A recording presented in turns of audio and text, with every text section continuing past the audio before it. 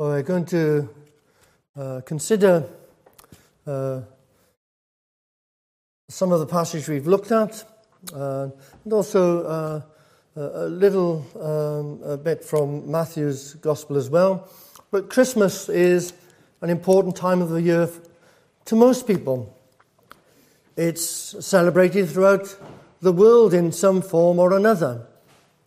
But we can lose sight of what it's all about sometimes in the hustle and the bustle and sometimes even as Christians we can become so familiar with the story that we fail to be amazed at the reality of what actually happened that first Christmas. It's a very nice story. It touches the hearts of people. A story of how this young woman has to travel, has to leave her home. She's heavily pregnant. And Caesar decides he's going to take a census of the whole empire. And so they have to return to their own hometowns to be counted.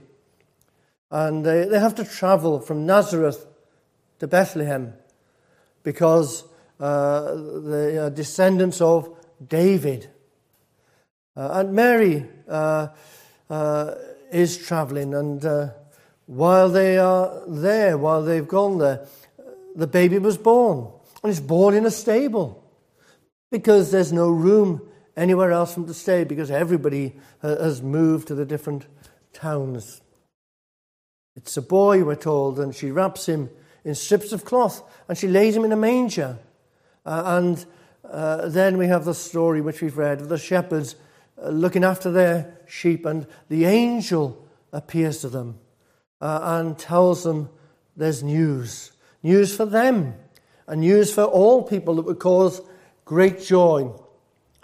Today a child who was born, who was a Saviour, Christ the Lord. This baby had been born in Bethlehem, and they were to go and find him. They'd know who it was because he was lying in a manger. He didn't look any different from any other child. He didn't have, as we see in some pictures, a little halo over his head. He wasn't glowing. He was a baby, an ordinary baby in one sense. In another sense, he was far greater than that. And he's been born.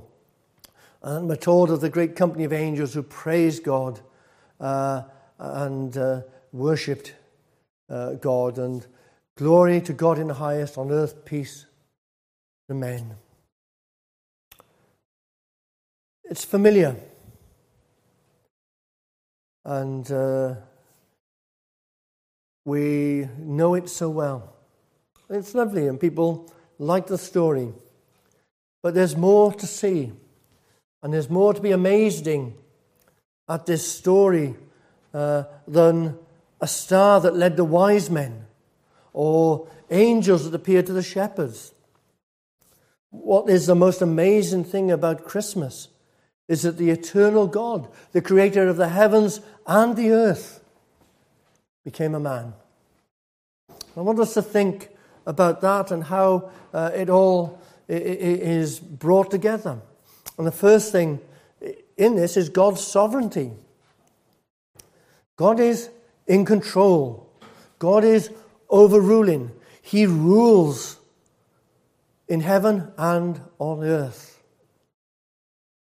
Sometimes we can lose sight of that. But we see God's sovereignty in bringing to fulfillment the plan and the prophecies that He's declared in the Old Testament. We see His plan in the timing of the birth. God planned the time. He planned the day, the month, and the year. They were all set by God. It's a date that split history.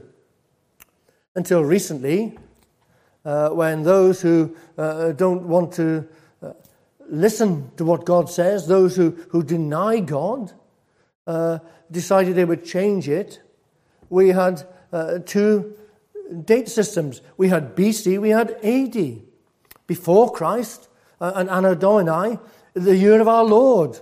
Man has tried to escape the fact that Christ has split history, that God is in control here. God created time. God orders time. And we're told in Galatians 4 that when the fullness of time had come, God sent forth his Son, born of a woman, born under the law. In the fullness of time. It's God's time, not our time. We can change descriptions, we can change titles, but God is in control of time. And whether people like it or not, there is a before Christ and there is an after Christ. And then we see also his sovereignty in the choice of Mary. Mary wasn't special.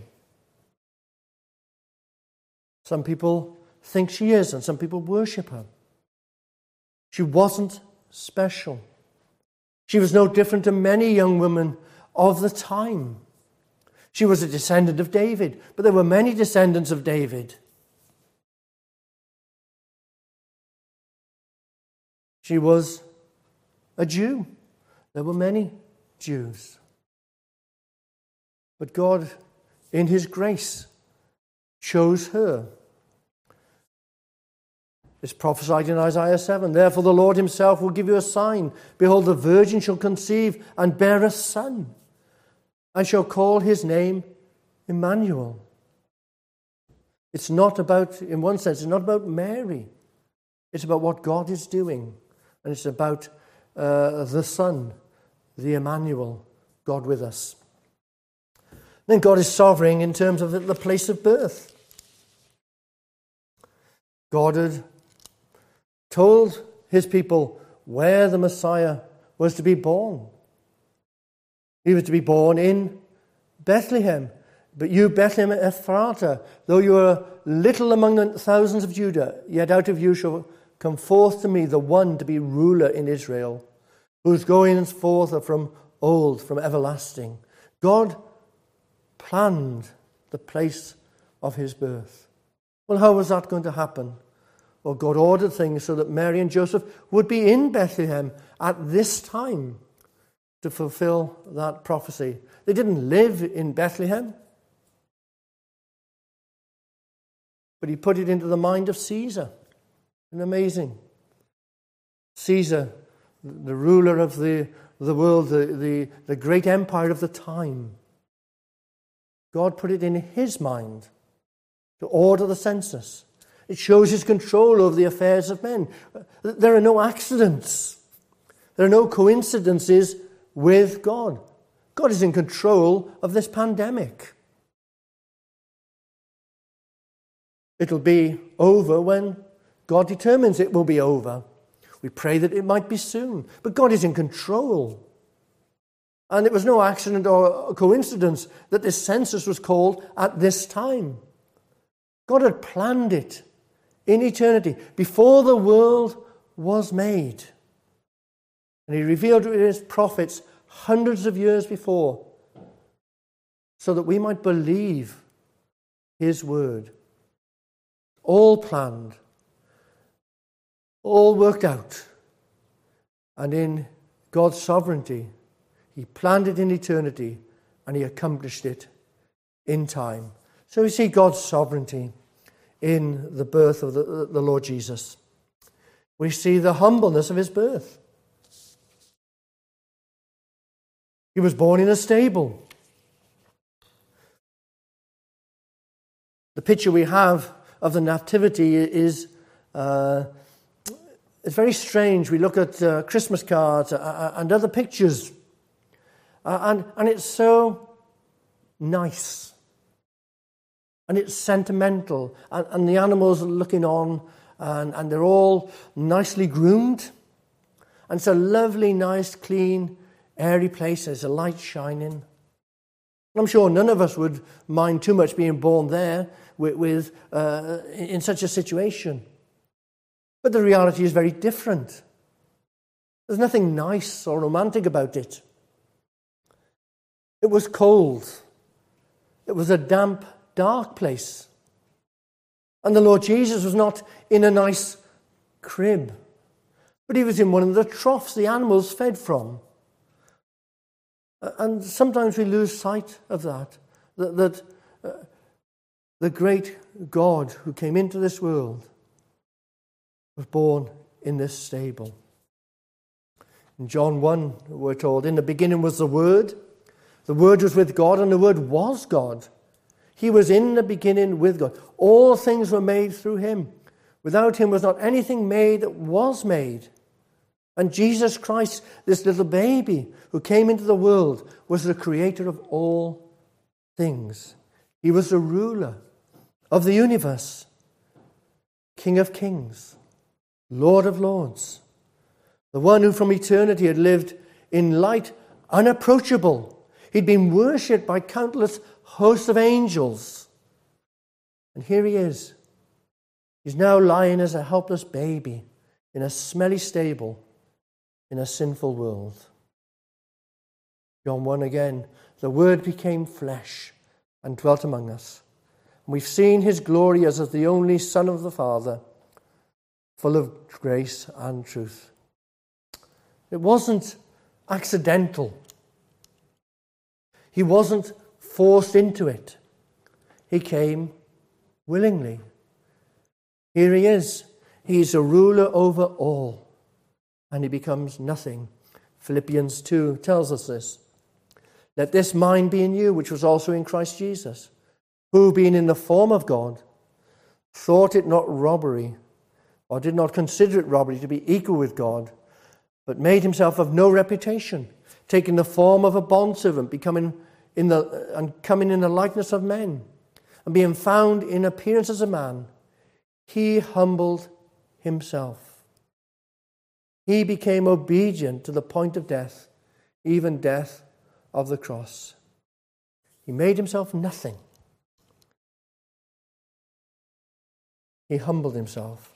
What a glorious condescension this is, to come down in such a way. We have his sovereignty, we have the humbleness of his birth, this great God becoming a man. And then we have the announcement. And it wasn't in the local newspaper, it wasn't on Facebook or social media. In fact, it wasn't made by any man. The first announcement of his birth was in the heavens itself. Dave touched on it yesterday. He who made the stars was proclaimed by his own creation. He was declared to be a king. A star announced his birth to the wise men and led them to him. Matthew 2, now after Jesus was born in Bethlehem of Judea, in the days of Herod the king, behold, wise men from the east came to Jerusalem, saying, where is he who has been born King of the Jews? We have seen his star in the east and have come to worship him. He created the stars, and the stars declare him. But his birth was not only announced in the heavens, it was also announced on earth. Angels appeared on earth to announce his birth. And whereas the star appeared to the wise men, the rich men, the educated men, the angels appeared not to the rich and mighty, but to poor shepherds. And it emphasizes the news, that this news is for all people. Fear not, behold, I bring you good news of great joy that will be for all people, not just the well-to-do, not just the religious people, but these poor shepherds out in the fields, in the cold at night. It's for them. And there's news. And it's news of great joy. So what is this news? Well, unto you is born this day in the city of David a Saviour, who is Christ the Lord. Jesus is declared to be God's promised Messiah.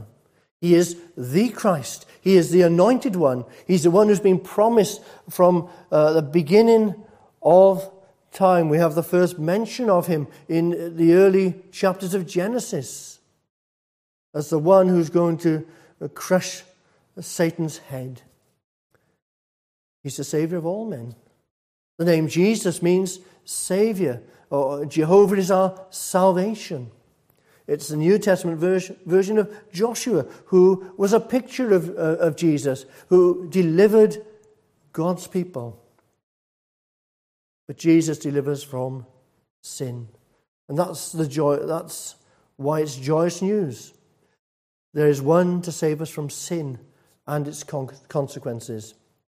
Jesus has come for this reason, and for this reason alone. Sin has spoiled God's perfect world. Sin has separated us from a holy God. Sin leads to death. The wages of sin is death. Sin came in with Adam and Eve. Death came.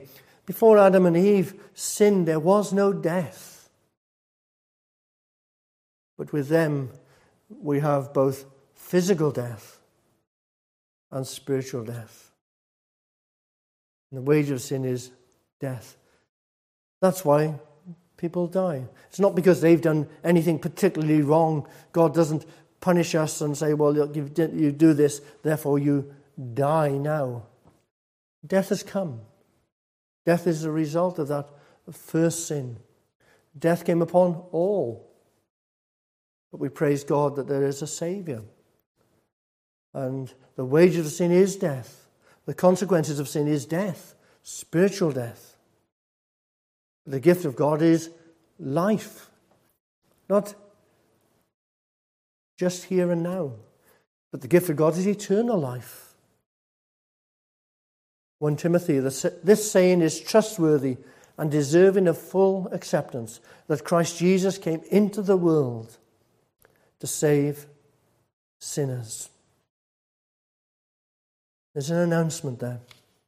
It's an announcement we all need to take notice of. It's an important announcement. And that's what Christmas is all about. Unto you is born this day a Saviour. We need a Saviour because we are sinners, and sin leads to death and sin leads to hell. We don't like to talk about hell.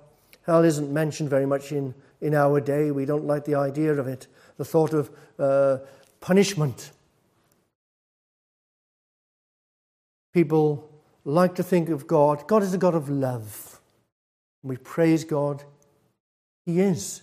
He's a God of love, and it doesn't matter. In the end, well, we'll all be okay. That's not what the Bible says. There is death. There is hell. And it's an awful, awful thought. Separation from God. Separation from all that's good for eternity. Eternal punishment. But praise God, there's also eternal life to all who come to Him. And then the shepherd's response. The shepherds are amazed at what they've heard. And they go to see what's happening. And having found it to be true, we're told they couldn't keep the news to themselves. They went out, they told everyone what they had heard, what they'd seen.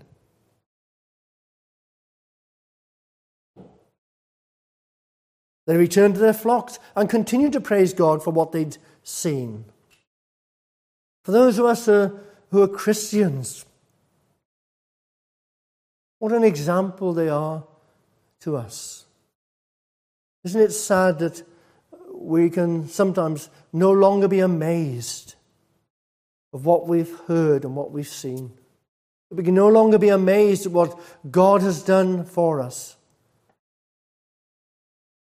How we can no longer be amazed that while we were sinners, Christ died for us.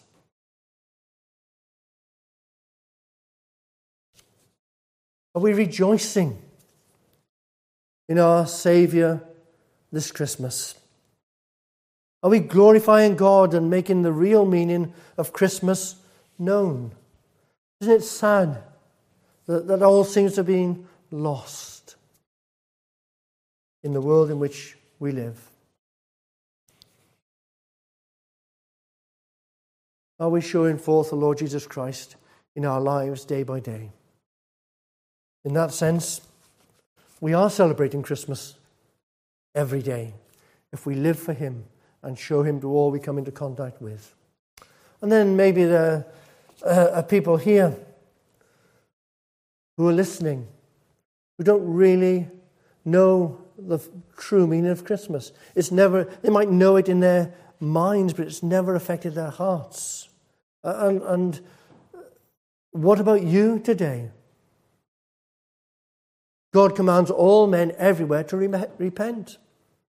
The Bible tells us all have sinned and come short of the glory of God. Not just some. It's not just those who are the murderers or the thieves or those who behave badly. All have sinned and come short of the glory of God. We've all failed to live up to God's standards. And so God commands all men everywhere to repent. It means to turn away from their sins, to turn back to the Lord Jesus Christ and trust him as their Saviour, the one who is Christ the Lord. And the question for all of us, have you experienced the reality of Christmas in your life? You've heard the story many times. You've celebrated Christmas all your life. You sing the songs. You've sung the carols. You know the words. You know the story. You give your gifts in remembrance of the greatest gift, the Lord Jesus Christ. But have you received the greatest gift of all? And that's the gift of life in him. Have you trusted in the Lord Jesus as your Saviour? Because that's your only hope. Without that, there is nothing. But we praise God that he sent his Son, that we might have life, and we might have it to the full. That's what being a Christian is to have life to the full, here and now, but also in the life to come. And there is a life to come. Death isn't the end. Praise God. We're told that Jesus was declared to be the Son of God with power by the resurrection from the dead. He's alive. And we're told he's a token. He's the first fruits for all who follow him, all who trust in him. Because he lives, we will live. And we can rejoice in that. We have this wonderful gift. John 3:16, for God so loved the world that he gave his only begotten Son, that whoever believes in him should not perish, but have everlasting life. Have you believed? Have you trusted? And if you have, you live in the reality of Christmas day by day. Pray that God would help each one of us to think upon these things and to look to him and trust in him in all things.